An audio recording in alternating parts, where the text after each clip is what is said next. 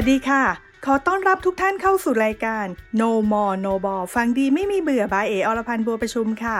วันนี้มีเทคนิคการลงทุนในกองทุน RMF ฉบับ DIY นะคะ Do It Yourself มาแนะนำกันสำหรับใครที่อยากลงทุนได้ด้วยตัวเองด้วยวิธีการง่ายๆค่ะ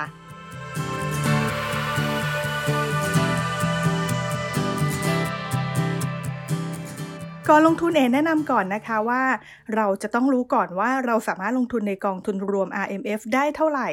ยกตัวอย่างเช่นเรามีรายได้เดือนละ 50,000 บาทค่ะทั้งปีถ้าเกิดว่าเราไม่มีรายได้อื่นๆเลยนะคะรวมแล้วก็เท่ากับว่ามีเงินได้ทั้งปี 600,000 บาทจากนั้นก็คูณสิทธิ์ที่เราสามารถลงทุนในกองทุนรวม RMF ได้นั่นก็คือ 30% ค่ะซึ่ง 30% คูณกับ 600,000 แล้วจะได้เท่ากับ 180,000 บาทนี่ก็คือสิทธิ์ที่เราสามารถลงทุนในกองทุนรวม RMF ได้สูงสุดค่ะแต่อย่าลืมนะคะว่าเรามีกองทุนสำรองเลี้ยงชีพด้วยไหมมีประกันชีวิตแบบบำนาญด้วยหรือเปล่านะคะหรือถ้าเกิดว่าเรามีการลงทุนในกองทุนรวม SSF ด้วยแล้วก็รวมกันแล้วจะต้องไม่เกิน 500,000 บาทนั่นเองค่ะจากนั้นมาดูว่ากองทุนรวม RMF มีนโยบายแบบไหนให้เลือกลงทุนได้บ้างเราก็ลิสต์กันออกมาเลยนะคะอย่างเช่นกองทุนรวม RMF นโยบายตราสารหนี้ตราสารทุนหรือหุ้นไทย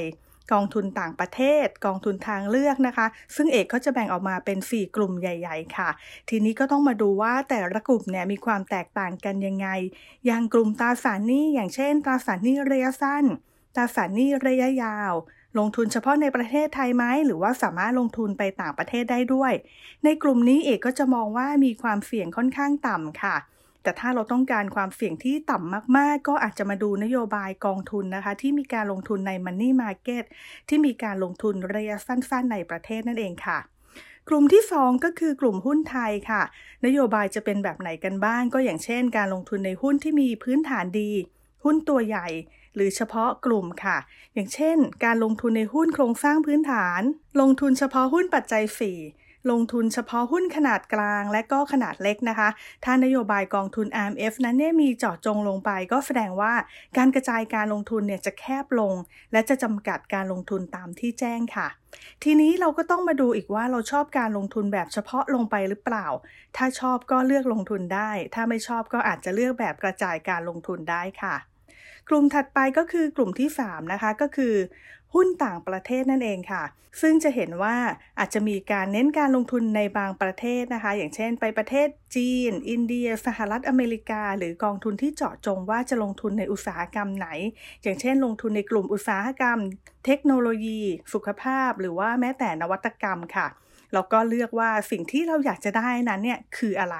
ถ้าเห็นว่าประเทศจีนน่าจะมีโอกาสที่เติบโตค่ะเราก็สามารถเลือกลงทุนในกองทุนหุ้นจีนได้แต่อาจจะต้องเข้าไปดูลึกอีกนิดนึงนะคะว่าเป็นจีนแบบไหนนะคะ All China เลยหรือเปล่านะคะหรือว่าแค่ A share เท่านั้นนะคะทีนี้นะคะถ้าเกิดว่าเราเห็นว่าช่วงนี้ RMF ในกลุ่มนวัตกรรมหรือว่ากลุ่มเทคโนโลยีเนี่ยมีโอกาสเติบโตดูดีมากเลยค่ะแล้วก็สามารถที่จะมีการกระจายบางส่วนนะคะมาเน้นการลงทุนในกลุ่มนวัตกรรมแล้วก็เทคโนโลยีได้ด้วยค่ะส่วนกลุ่มสุดท้ายก็คือกลุ่มที่4ค่ะสินทรัพย์ทางเลือกก็อย่างเช่นน้ำมันนะคะหรือว่าทองคำกลุ่มนี้เอกจะมองว่าเป็นกลุ่มที่มีความเสี่ยงที่สูงมากดังนั้นหากเลือกลงทุนค่ะแนะนำให้ลงทุนในสัดส่วนที่ไม่ต้องเยอะ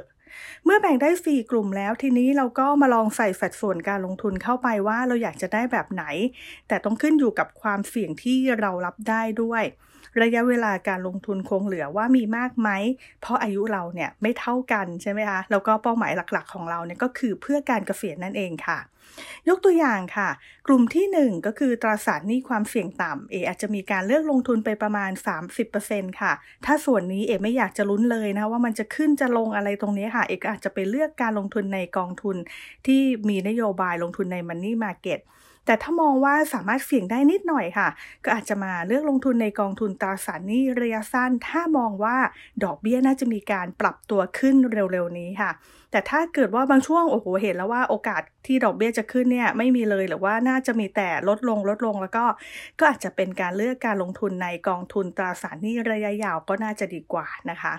กลุ่มที่2ก็คือกลุ่มหุ้นไทยค่ะถ้าชอบหุ้นไทยก็เลือกลงทุนแบบ ปลอดภัยหน่อยนะคะก็จะเลือกลงทุนในหุ้นใหญ่กระจายการลงทุนไปหลากหลายซึ่งก็จะมีความหวือหวาไม่มากนักนะคะถ้าเกิดว่ามาเทียบกับการลงทุนในหุ้นไทยที่ลงทุนเฉพาะกลุ่มหรือว่าเป็นการลงทุนในหุ้นตัวเล็กตัวกลางต่างๆนะคะสำหรับหุ้นไทยตรงนี้ค่ะส่วนตัวแล้วเอกก็จะเลือกลงทุนอยู่ประมาณ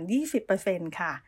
กลุ่มที่3ก็คือกลุ่มหุ้นต่างประเทศก็ขึ้นอยู่กับความชื่นชอบนะคะที่เอบอกไปแล้วว่าเราจะชอบประเทศไหนเป็นพิเศษหรือเปล่านะไม่ว่าจะเป็นจีนอินเดียสหรัฐหรือว่าญี่ปุ่นค่ะหรือเราจะลงทุนกระจายทั่วโลกเลยก็ได้นะคะหรือว่าจะลงทั่วโลกแต่ว่า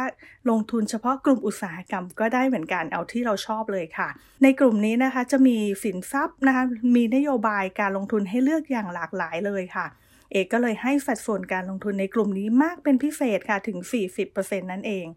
แล้วก็กลุ่มที่4ค่ะก็คือสินทรัพย์ทางเลือกนะคะใครที่อยากจะสะสมทองคำนะคะหรือว่าน้ำมันก็เป็นอีกทางเลือกที่สามารถลงทุนได้แต่ความเสี่ยงในกลุ่มนี้เอกจะมองว่ามีความเสี่ยงที่สูงมากๆค่ะในส่วนตัวเอกแล้วนะคะเอกก็จะเลือกลงทุนในส่วนนี้ค่ะไม่เกิน 10% นั่นเองซึ่งสัดส่วนการลงทุนอย่างที่เอบอกไปค่ะก็ขึ้นอยู่กับปัจจัยหลายๆอย่างในการลงทุนนะคะถ้าจะให้ดีลองกำหนดจำนวนเงินลงทุนก่อนจัดกลุ่มกองทุนแล้วก็มาเลือกกองทุนค่ะแล้วดูว่าเราจะแตกรายละเอียดในแต่ละกองทุนได้อย่างไงซึ่งสัดส่วนการลงทุนที่เราลงทุนไปนั้นเนี่ยสามารถปรับเปลี่ยนได้ส่วนเงินลงทุนควรคำนวณให้ดีก่อนว่าเราใช้สิทธิ์ได้เท่าไหร่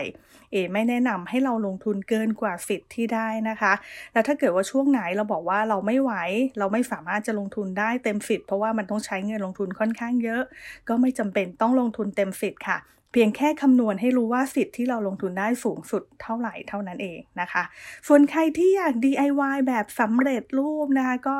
สามารถมาลองดูในกองทุนรวม IMF ที่มีนโยบายผสมผสานการลงทุนก็สามารถทำได้เช่นกันแนะนำให้ลองดูสัดส่วนการลงทุนของกองทุนที่สนใจหากไม่ถูกใจก็เลือกกองทุนอื่นๆนะคะที่มีนโยบายตรงใจลงทุนเพิ่มเติมต่างหากด้วยก็ได้นะคะก็จะได้เป็นการลงทุนในกองทุนผสม IMF แล้วก็บวกกับกองทุน RMF อื่นๆที่เพิ่มเติมเพื่อเป้าหมายเกษียณของเราในอนาคตนั่นเองค่ะแล้วพบกันใหม่ในครั้งหน้ากับ No More No Ball ฟังดีไม่มีเบื่อบายเออรพันธ์บัวประชุมสำหรับวันนี้สวัสดีค่ะ